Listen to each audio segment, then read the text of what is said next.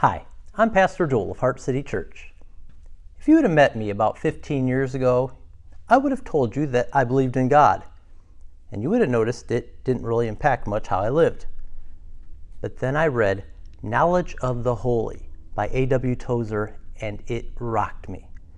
Tozer wrote, "What comes into our minds when we think about God is the most important thing about us."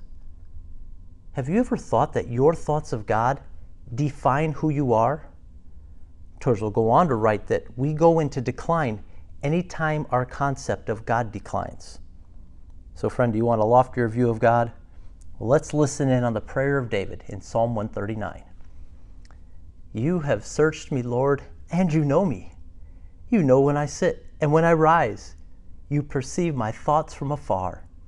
You discern my going out and my lying down. You are familiar with all my ways. Before a word is on my tongue, you, Lord, know it completely. You hem me in behind and before, and you lay your hand upon me. Such knowledge is too wonderful for me, too lofty for me to attain. David's meditation in the first 6 verses is basically this: God, you know me completely. You know me better than I know me. Wherever I go, whatever I do, before I speak a word, you know it all together. And I cannot even begin to wrap my mind around this. Friend, do you ever pause to contemplate the wonder of God's absolute knowledge? In Galatians 4:2, Paul is writing of how his readers used to be enslaved to idols. But then he writes, "But now that you have come to know God, or rather to be known by God," do you hear Paul correcting himself in mid-sentence? The glory of the gospel is not that you came to saving knowledge of God, but rather that God has entered into your life to know you truly, intimately, totally. Now, if you take that into the core of your being, you know what your next thought will be? I need to run and hide. But that's not possible, friend. Verses 7 to 12. Where can I go from your spirit? Where can I flee from your presence? If I go up to the heavens, you are there. If I make my bed in the depths, you are there. If I rise on the wings of the dawn, if I settle on the far side of the sea, even there your hand will guide me. Your right hand will hold me fast. If I say, surely the darkness will hide me, and the light become night around me, even the darkness will not be dark to you. The night will shine like the day, for darkness is as light to you. David moves from God, you know me, to God, you are with me. If I'm in heaven, in the grave, if I'm shooting around the sun, if I'm on the other side of the ocean, if I'm in the darkness, you are there. Do you ever feel alone? Forgotten? Neglected? Ignored? Friend, smash those dark thoughts that come from the pit of hell and remember who your God is. He is the God who promises to never leave you or forsake you. Deuteronomy 31:6. His plan was to know you and to be with you before you were able to know or be located. Verses 13 to 18. For you created my inmost being. You knit me together in my mother's womb. I praise you because I am fearfully and wonderfully made. Your works are wonderful, I know that full well. My frame was not hidden from you when I was made in the secret place, when I was woven together in the depths of the earth. Your eyes saw my unformed body. All the days ordained for me were written in your book before one of them came to be. How precious to me are your thoughts, God. How vast is the sum of them. Were I to count them, they would outnumber the grains of sand. When I awake, I am still with you. Derek Kidner writes well, any small thoughts that we may have of God are magnificently transcended by this psalm. Yet, for all its height and depth, it remains intensely personal from first to last. My friend, you are fearfully and wonderfully made. We've all seen the ultrasounds of babies in their mother's womb. And I know you've never seen crochet needles fashioning your precious life. It's a metaphor. But it is no less remarkable to try and fathom. God has a purpose in his forming and fashioning you, and he planned out every day of your life. Now brace yourself for the ending. If only you, God, would slay the wicked. Away from you, you who are bloodthirsty. They speak of you with evil intent. Your adversaries misuse your name. Do I not hate those who hate you, Lord, and abhor those who are in rebellion against you? I have nothing but hatred for them. I count them my enemies. Search me, God, and know my heart. Test me and know my anxious thoughts. See if there is any offensive way in me, and lead me in the way everlasting. How does David jump from the wonder of God to the hatred of sinners? It's actually simple, my friends.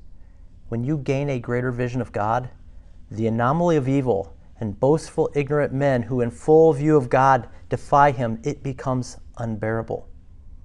And notice, this hatred is not only directed at others, David directs it at himself, asking God to search every nook and cranny in his own heart to find anything amiss. My friend, the good news is nothing can separate you from the love of God. So make it your daily desire to do holy war on anything that will impede your worship of your holy God. My friend, remember who you are and who you belong to. Hi, I'm Pastor Joel of Heart City Church. Now, if you've been with us in this devotional series or spent much time going through the Psalms, you're aware that the Psalms testify again and again and again to human depravity. The Psalms pull no punches in showing just how evil humanity is. Today we come to Psalm 140, which Paul will actually quote in his infamous section of Romans 3, where he spells out that every human being stands condemned and will be held accountable to God. One of the key Reformation teachings, a Bible truth largely lost in our day, is that of total depravity. Total depravity means every human from birth on is deeply marred and has a fallen nature prone to evil. Yes, God made us good, very good, but the rebellion of Adam and Eve infected every human being. And let's be honest, we feel this. What often happens when we hear a command of God? We feel a resistance inside us rise up. But what happens when temptation comes? Well, we often feel the opposite, a pull to do that which we shouldn't. Total depravity does not mean that every person is as bad as we can possibly be, but it does mean we've been corrupted in every part of our being and we're prone to sin. R.C. Sproul says, well, we're not sinners because we sin because we are sinners. And this is why Jesus, the Son of God, his coming as a sinless human to pay for our sins on the cross is such good news. By believing in Jesus, we no longer stand condemned and we can stop sinning. And on that day when Jesus returns, we will be fully rehumanized and made sinless like him. But that day is not yet. So the question for us today is, what do we do in a world full of sinners, and particularly when they go so far as to begin unprovoked attacks on your person? Now you may be hearing, attack on me unprovoked, Joel? And inside you may feel a pull to respond sinfully in kind. Before going there, my friend, let's take in Psalm 140, a psalm of David. Rescue me, Lord, from evildoers. Protect me from the violent, who devise evil plans in their hearts and stir up war every day. They make their tongues as sharp as a serpent's. The poison of vipers is on their lips. Keep me safe, Lord, from the hands of the wicked. Protect me from the violent, who devise ways to trip my feet. The arrogant have hidden a snare for me. They have spread out the cords of their net and have set traps for me along my path. I say to the Lord, you are my God. Hear, Lord, my cry for mercy. Sovereign Lord, my strong deliverer, you shield my head in the day of battle. Do not grant the wicked their desires, Lord. Do not let their plans succeed. Those who surround me proudly rear their heads. May the mischief of their lips engulf them. May burning coals fall on them. May they be thrown into the fire, into miry pits never to rise. May slanderers not be established in the land. May disaster hunt down the violent. I know that the Lord secures justice for the poor and upholds the cause of the needy. Surely the righteous will praise your name, and the upright will live in your presence. So friend, what do you do when evil people seek to ruin you without cause. David shows us we call out to God for help and spell out all that they've done. And by the way, did you notice the progression? David began with the evil beginning in their hearts, turns to verbal attacks, and then the hands and feet follow suit. You see, evil begins in the hearts that are depraved by sin before it comes out in actions. And David recognizes his own heart problem, as we'll see in the next psalm. So instead of becoming like his enemies, David calls out that God act and rescue him. Instead of returning fire on his opponents, David goes to God fully believing God can help him. Did you notice David confessing who God is for him? He confessed, "Sovereign Lord, God, you're in total control of all things." He confessed, "My strong deliverer." God is the one who delights in the rescue mission. He confessed God was his shield in the day of battle. Having God as your shield is the ultimate protection. Friends, confession is such a huge part of the Christian spiritual growth. Our confession in prayer is what emboldens us even as we see our helplessness. And by being reminded of who God is, we come to see that the enemies, the evil one's plans will not succeed. Now, David does ask God to bring disaster on his enemies. And we may feel uncomfortable about that, but we shouldn't. Because David recognizes that these evildoers want disaster to come to all of God's people, not just himself. And if that happens, David's concern is that God's name will be smeared. God is the one whose reputation is to secure justice, to uphold the needy's cause. So David prays that their evil scheming will boomerang back on themselves, and we can do the same. This is not us being vindictive. It is us leaving it with the righteous judge. That's far better than us reacting in an ungodly manner, and it will result in increasing our faith. God once asked Abraham, "Will not the judge of all the earth do what is just?" So friends, God is the one who will determine if and when these others should drink their own medicine. So let's leave it with the judge and look forward to that day when we will be rejoicing in his presence forever. My friend, remember who you are and who you belong to. Hi, I'm Pastor Joel of Heart City Church, and we're continuing to sample the Psalms. You ever have seasons where your worship just seems bland, like a bowl of food that has little taste? You struggle to savor it, find any desire to dig in and enjoy? Listen to Psalm 138. I give you thanks, O Lord, with my whole heart. Before the gods I sing your praise. I bow down toward your holy temple and give thanks to your name for your steadfast love and faithfulness. For you have exalted above all things your name and your word. On the day I called, you answered me. My strength of soul you increased. All the kings of the earth shall give you thanks, O Lord, for they have heard the words of your mouth. And they shall sing the ways of the Lord, for great is the glory of the Lord. For though the Lord is high, he regards the lowly, but the haughty he knows from afar. Though I walk in the midst of trouble, you preserve my life.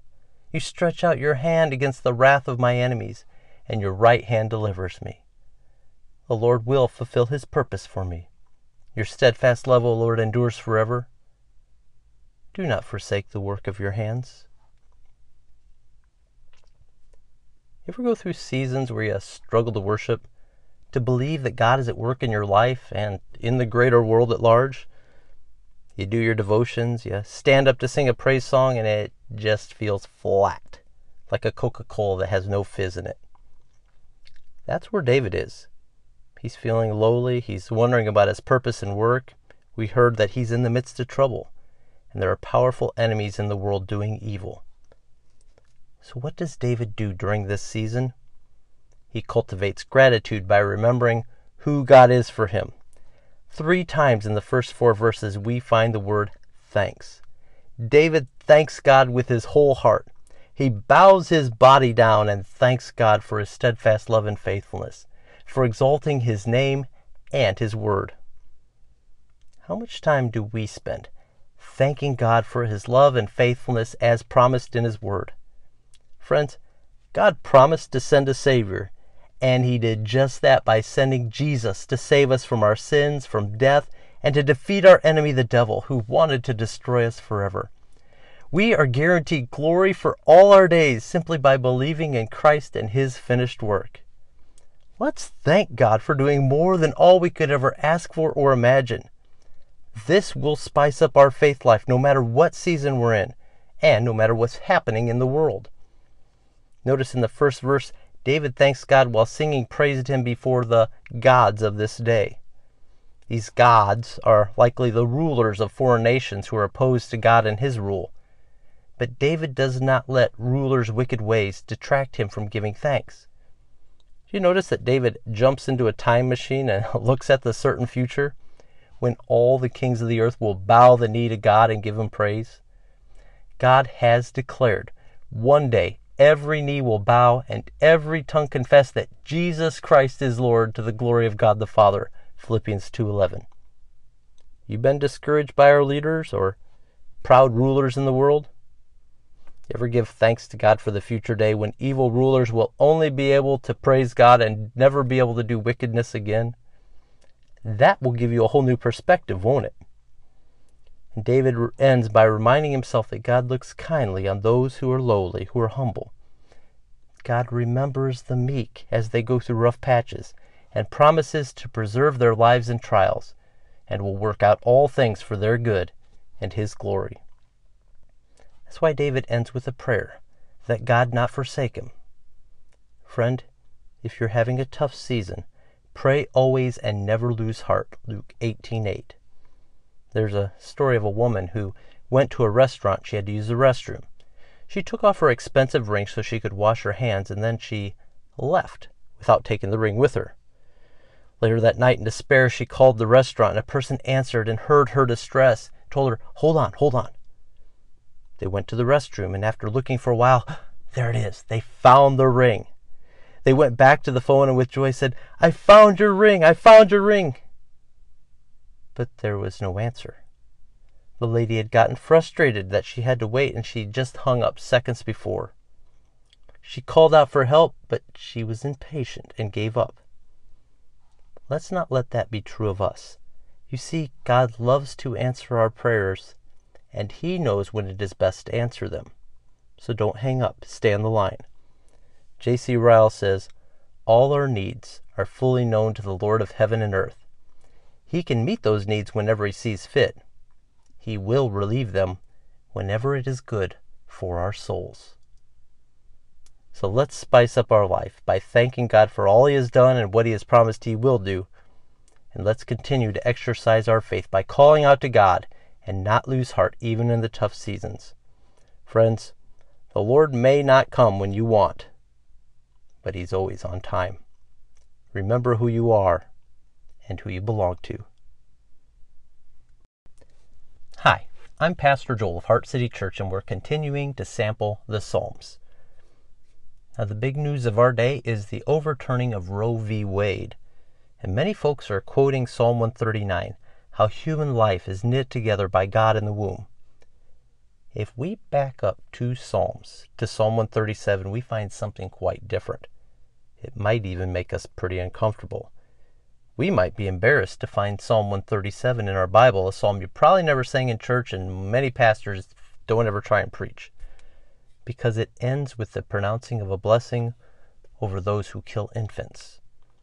Friends, let's not shy away from this. Rather, let's seek to understand what God is saying. Psalm 137.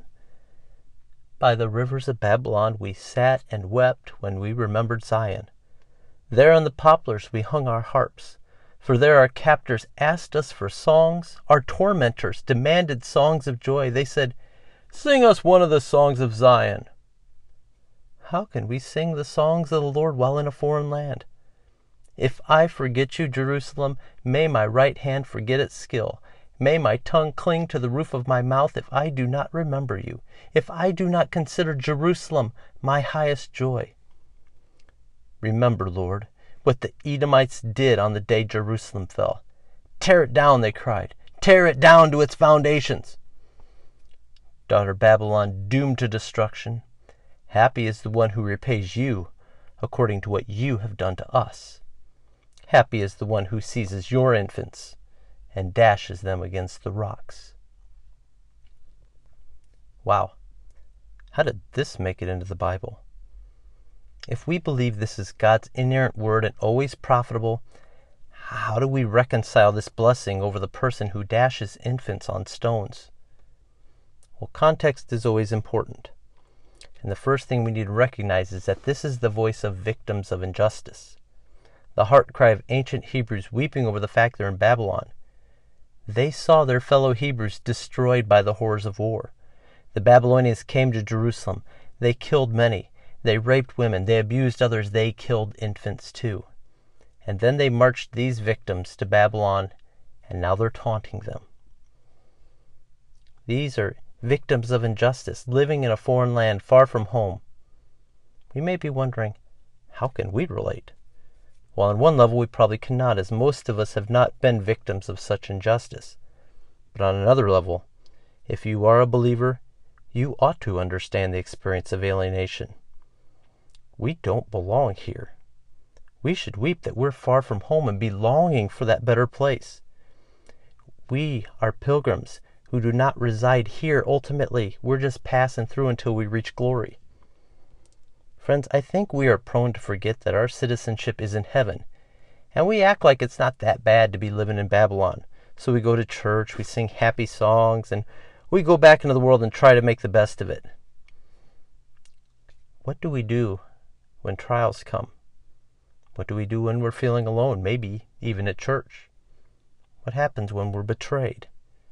Oftentimes we don't know what to do with it, and we wonder, what in the world are you doing, God? Because we've forgotten where we are, and also we've forgotten that our highest joy and hope is in the New Jerusalem, not here. Revelation 21. Psalm 137 gives us the language we need to rehearse this, to help us to remember that we're not where we belong. It teaches us to cry out to God, to remember and to deal with our modern-day Edomites, those who've betrayed. Okay, but what about that last part? What do we do with this blessing pronounced on the one who bashes infants to death? Well, first, this is not endorsing infanticide. The Israelites in exile are not plotting themselves to destroy Babylonian babies. Rather, victims of injustice are saying, the wicked should receive their just deserts. Actually, in our last psalm, we heard them praise God for striking down the firstborn babies of Egypt.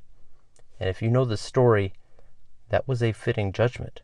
You see, the Egyptians were guilty of drowning Hebrew babies in the Nile. God judged the wicked Egyptians for how they were treating their neighbors' children. Now you still may be thinking, this is a raw deal. Why do innocent babies suffer for the sins of their parents? Well, in the first place, there are no true innocents. God says, none are righteous, not one. Psalm 14, Psalm 53, we find it in Romans. The wonder is that a holy God would show mercy to any human being. If you understand the cross, my friend, you know we have all gotten better than we deserve. All of us stand under God's judgment apart from our turning and repenting. I think that actually might help us to reframe the abortion debate.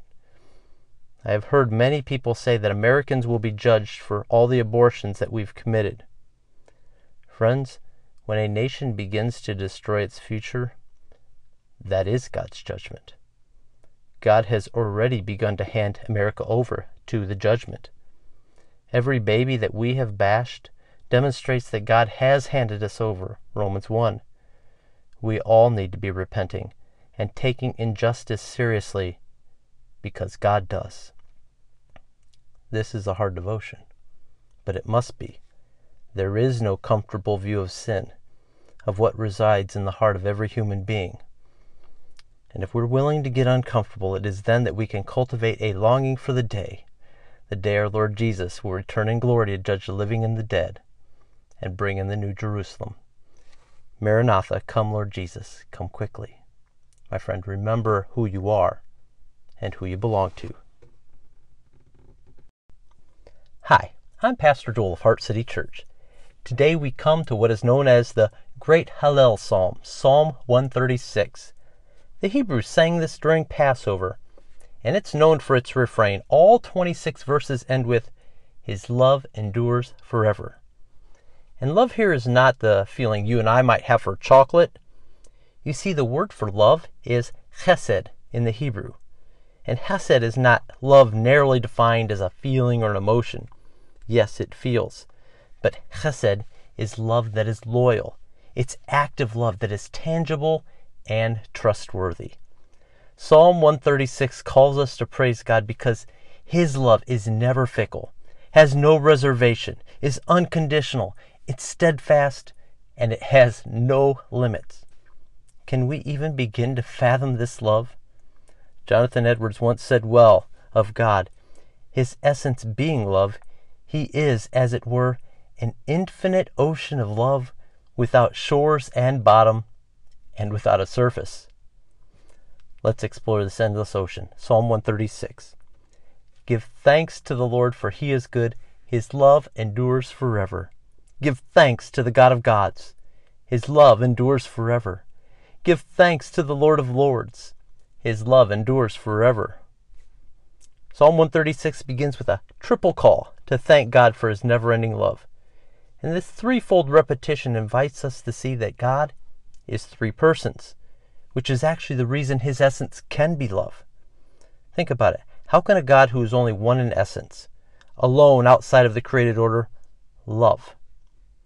The Father, Son, and Holy Spirit have existed in all eternity, loving and enjoying each other, and it is out of the overflow of that love that the created order came into being, which we read about in verses 4 to 9.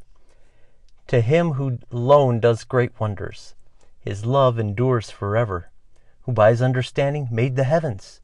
His love endures forever, who spread out the earth upon the waters. His love endures forever, who made the great lights. His love endures forever, the sun to govern the day. His love endures forever, the moon and the stars to govern the night. His love endures forever. God's love is evidenced by the creation of all these things that we see around us. Have you ever seen an artist lovingly working over the details of their current masterpiece? Here is God, spreading out the earth over the waters like paint, fashioning the stars, the sun, and the moon. And after every brushstroke, or every molding, He looks at it in love and declares, good. And then God formed and fashioned you and me, men and women, the very pinnacle of His creation. We were made in His image, and God said, very good. But we were only very good for a short time before we rebelled and became mangled. So God had to become our Redeemer with a restoration project that we hear about starting in verse 10. To Him who struck down the firstborn of Egypt, His love endures forever, and brought Israel out from among them. His love endures forever. With a mighty hand and outstretched arm, His love endures forever. To Him who divided the Red Sea asunder, His love endures forever, and brought Israel through the midst of it. His love endures forever, but swept Pharaoh and his army into the Red Sea. His love endures forever. To Him who led His people through the wilderness, His love endures forever. In verses 10 to 14, God shows His never-ending love in rescuing His people enslaved in Egypt. He parts the Red Sea. He makes a way for His people to pass through safely, and He then leads them through the wilderness. And Psalm 136 then speaks to the love of God as our champion. Starting verse 17. To Him who struck down great kings, His love endures forever, and killed mighty kings, His love endures forever. Sihon, king of the Amorites, His love endures forever, and Og, king of Bashan, His love endures forever, and gave their land as an inheritance. His love endures forever, an inheritance to His servant Israel. His love endures forever. He remembered us in our low estate. His love endures forever, and freed us from our enemies. His love endures forever. He gives food to every creature. His love endures forever. Do you see that God is a friend in need? His love is seen in His raising up a weak people by triumphing over their great enemies and then bringing his people into the promised land. Now you may be thinking, Joel, this is great if you're an Israelite living long ago, but how does that matter to me today? Well, my friend, all of these acts of love were pointing forward to his greatest act of love that came, that final Passover, when our Lord Jesus would come and offer his life to conquer all our great enemies, to become our champion. We could never defeat sin, death, or the devil, but Jesus came and did that in order to open the doors to our heavenly inheritance, and all we have to do is believe in his work. So we can be thankful and join in the final verse that ends actually where we started with giving thanks. Verse 26, give thanks to the God of heaven. His love endures forever. Final question. So why all the redundancy? The love of God repeated 26 times. Why? Well, friend, let's be honest. We are prone to think God's love for us will fade away. But Psalm 136 reminds us that God is not like us. His chesed endures forever. So remember who you are and who you belong to. Hi, I'm Pastor Joel of Heart City Church. Yesterday we finished the final of the Psalms of Ascent, Psalm 134, which began with the call to praise the Lord. Well, Psalm 135 picks that theme up as it is bookended by calls to praise the Lord, or hallelujah. And it goes on to provide manifold reasons for why to praise the Lord. And interestingly, Psalm 135 is actually made up of quotes from the rest of the Bible. It really is a summary of why we are to glorify God and to enjoy him forever. In verses 1 to 4, we hear the call to praise. Praise the Lord. Praise the name of the Lord. Praise him, you servants of the Lord. You who minister in the house of the Lord, in the courts of the house of our God, praise the Lord. For the Lord is good. Sing praise to his name, for that is pleasant. And verse 4 goes on to tell us to praise the Lord because he's chosen a people to be his treasured possession. Now verse 6 is key because we hear how the Lord does whatever pleases him. Think about that. This is a most remarkable glory to try and wrap your head around. God always acts according to his good pleasure. He acts in a freedom that you and I can never know. And he freely acts in order to save us. We read in Isaiah 53:10 that it pleased the Lord to crush his own son. At the one time it would appear that God was a victim of circumstance. It was not that he was backed into a corner at Calvary's cross, not at all.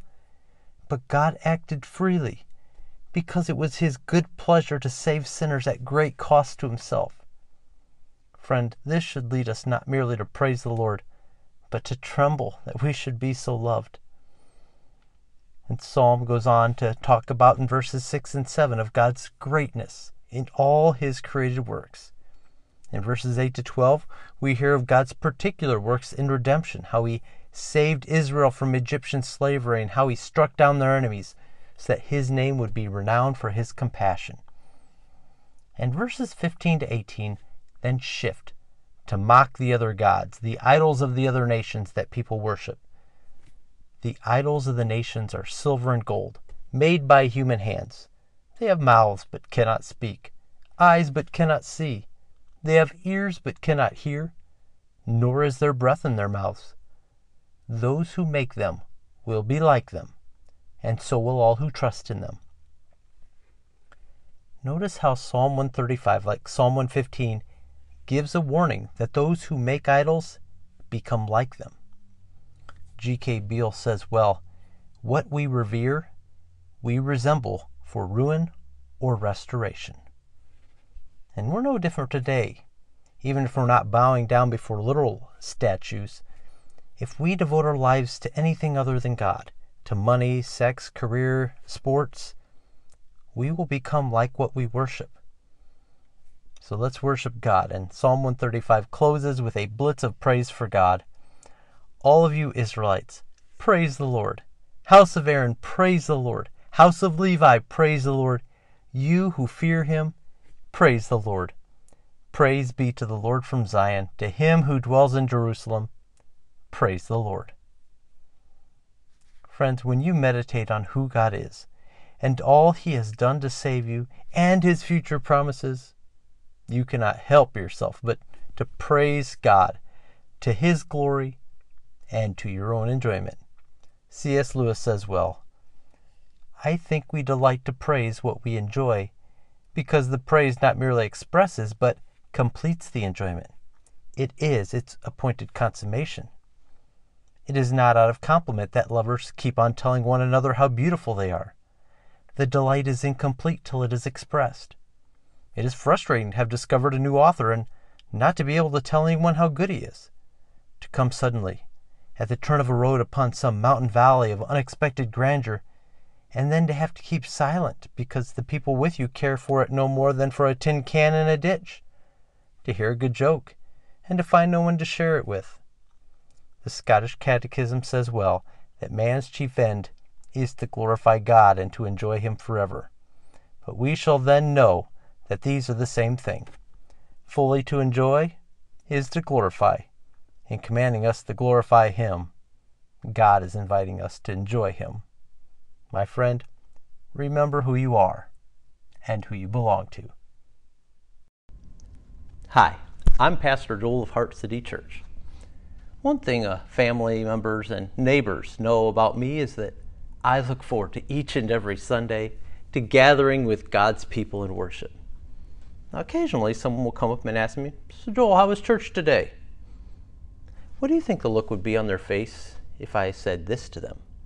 How was church? Oh, I'm so glad you asked. It was like precious oil poured on the minister that ran down his beard and onto his clothes. It was like mountain dew drenching the entire congregation altogether. Now, I confess I've never said this because I don't think they would understand, but it is true. Listen to Psalm 133. How good and pleasant it is when God's people live together in unity. It is like precious oil poured on the head, running down on the beard, running down on Aaron's beard, down on the collar of his robe. It is as if the dew of Hermon were falling on Mount Zion, for there the Lord bestows his blessing, even life forevermore. So friends, that is Psalm 133, the second to the last psalm of a group called the Psalms of Ascent. These share the same title because these were aids to the ancient pilgrims, a sort of guidebook, 15 of them, as they journeyed to the big church in Jerusalem. They would sing and pray these as they climbed, and it helped them to keep their eyes fixed on the destination. And it's clear from Psalm 133 that one thing that makes the big church temple worship so delightful is the wonderful feeling of unity that believers have as they come into God's presence. Dane Ortlund writes, Few human joys run deeper than real unity, to know and to be known by others, to enjoy a shared heart in some endeavor, to sense the deep resonance of oneness that comes from loving and being loved. That, my friends, is the wonderful thing about gathering with the people of God. We leave this world of divisiveness behind, where folks are constantly angry at one another, a world where we constantly hear folks calling out for peace and unity consciousness, but there is and can never be any true unity because there's as many agendas as there are agents. But we, Christian believers, are a people with one agenda, to worship the true God, who we confess in complete contrast to our warring world. You see, we worship the one and the many, the triune God, the Father, Son, and Holy Spirit, one God in three persons. And as we come into God's presence, we who are many begin to reflect God's unity. Now, we can only come into the presence of our holy God because, well, the Son, Jesus, came to be our high priest. And that is what the ancient pilgrims were glimpsing when they saw the oil poured on their priest, Aaron, and it ran down him, anointing him so that he could come before God as a representative. He actually was wearing a breastplate with stones that represented all 12 tribes. And now, by his death and resurrection, our high priest Jesus has passed into the heavens, and he's bearing you and I. And he and the Father have poured out the Holy Spirit on everyone who believes. Which means when we come to worship, I don't have one spirit, and Victor has another spirit, and Gloria has another spirit. No. We all have the same Holy Spirit, the one Spirit who unites us all together. And what a wonderful joy it is to be united not by common hobbies or cliques, but by the same Spirit, the same holy anointing.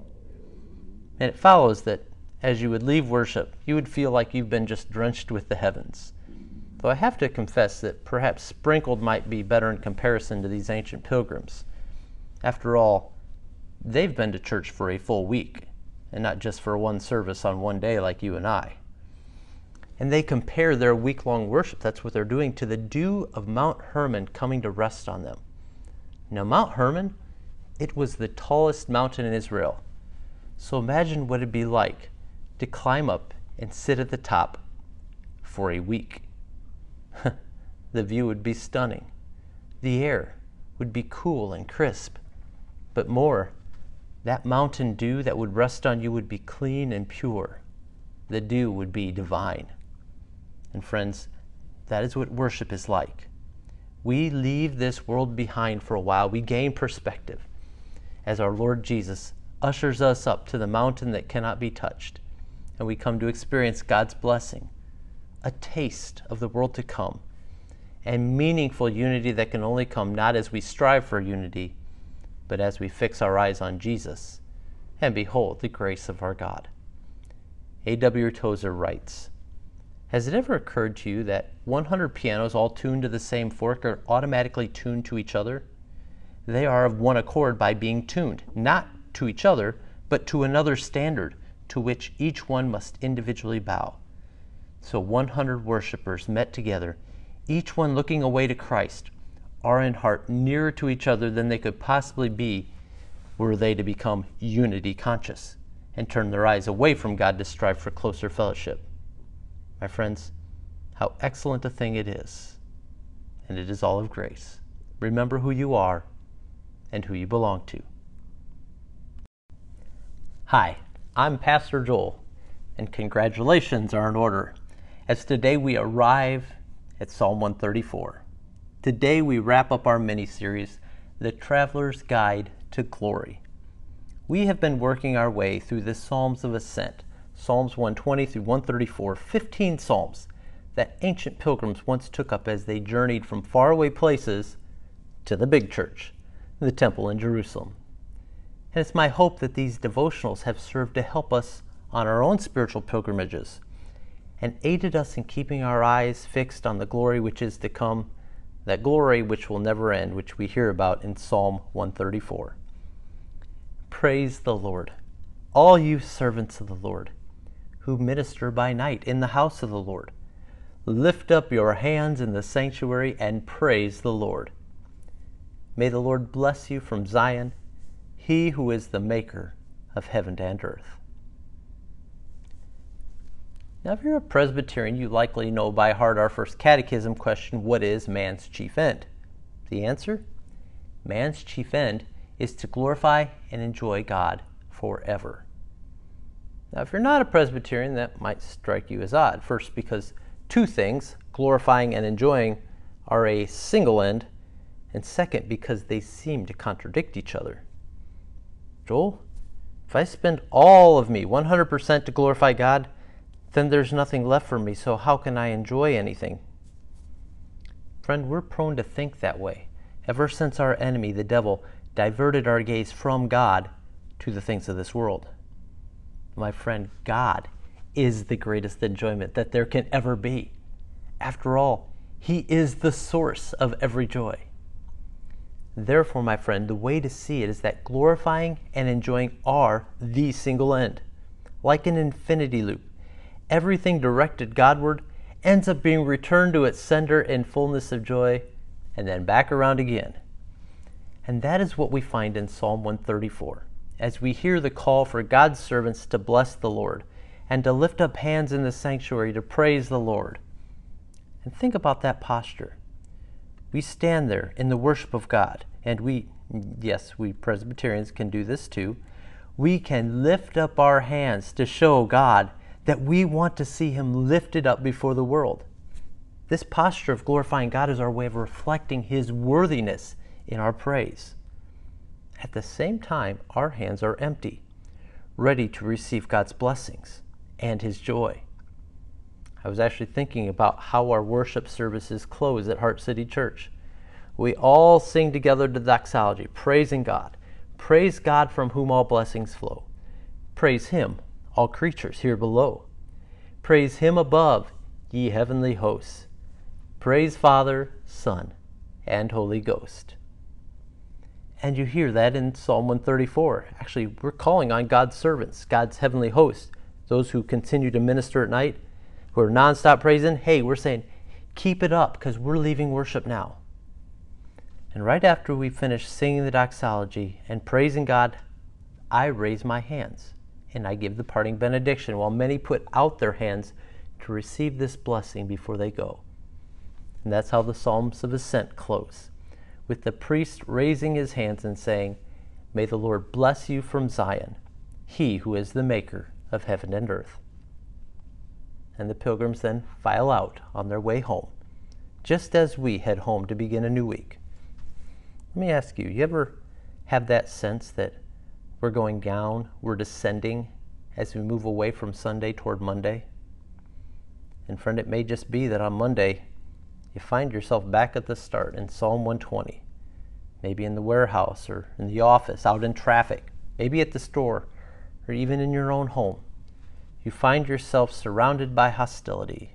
You're back again in Meshech or Kedar, surrounded by lying lips and people who are for war.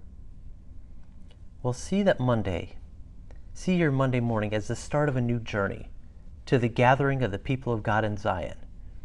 And as you move towards Sunday, take up these little psalms in your hands and roll them around like pearls. And you'll find yourself not only making progress in glory and joy, but you'll also find yourself discovering your purpose for the whole of your life. I'll close by reminding you that the blessing of the Lord does not depart from you when you're in the valley, because you've been blessed by the Lord, who not only made heaven, but also the earth. And there's nowhere on earth where His blessings cannot go.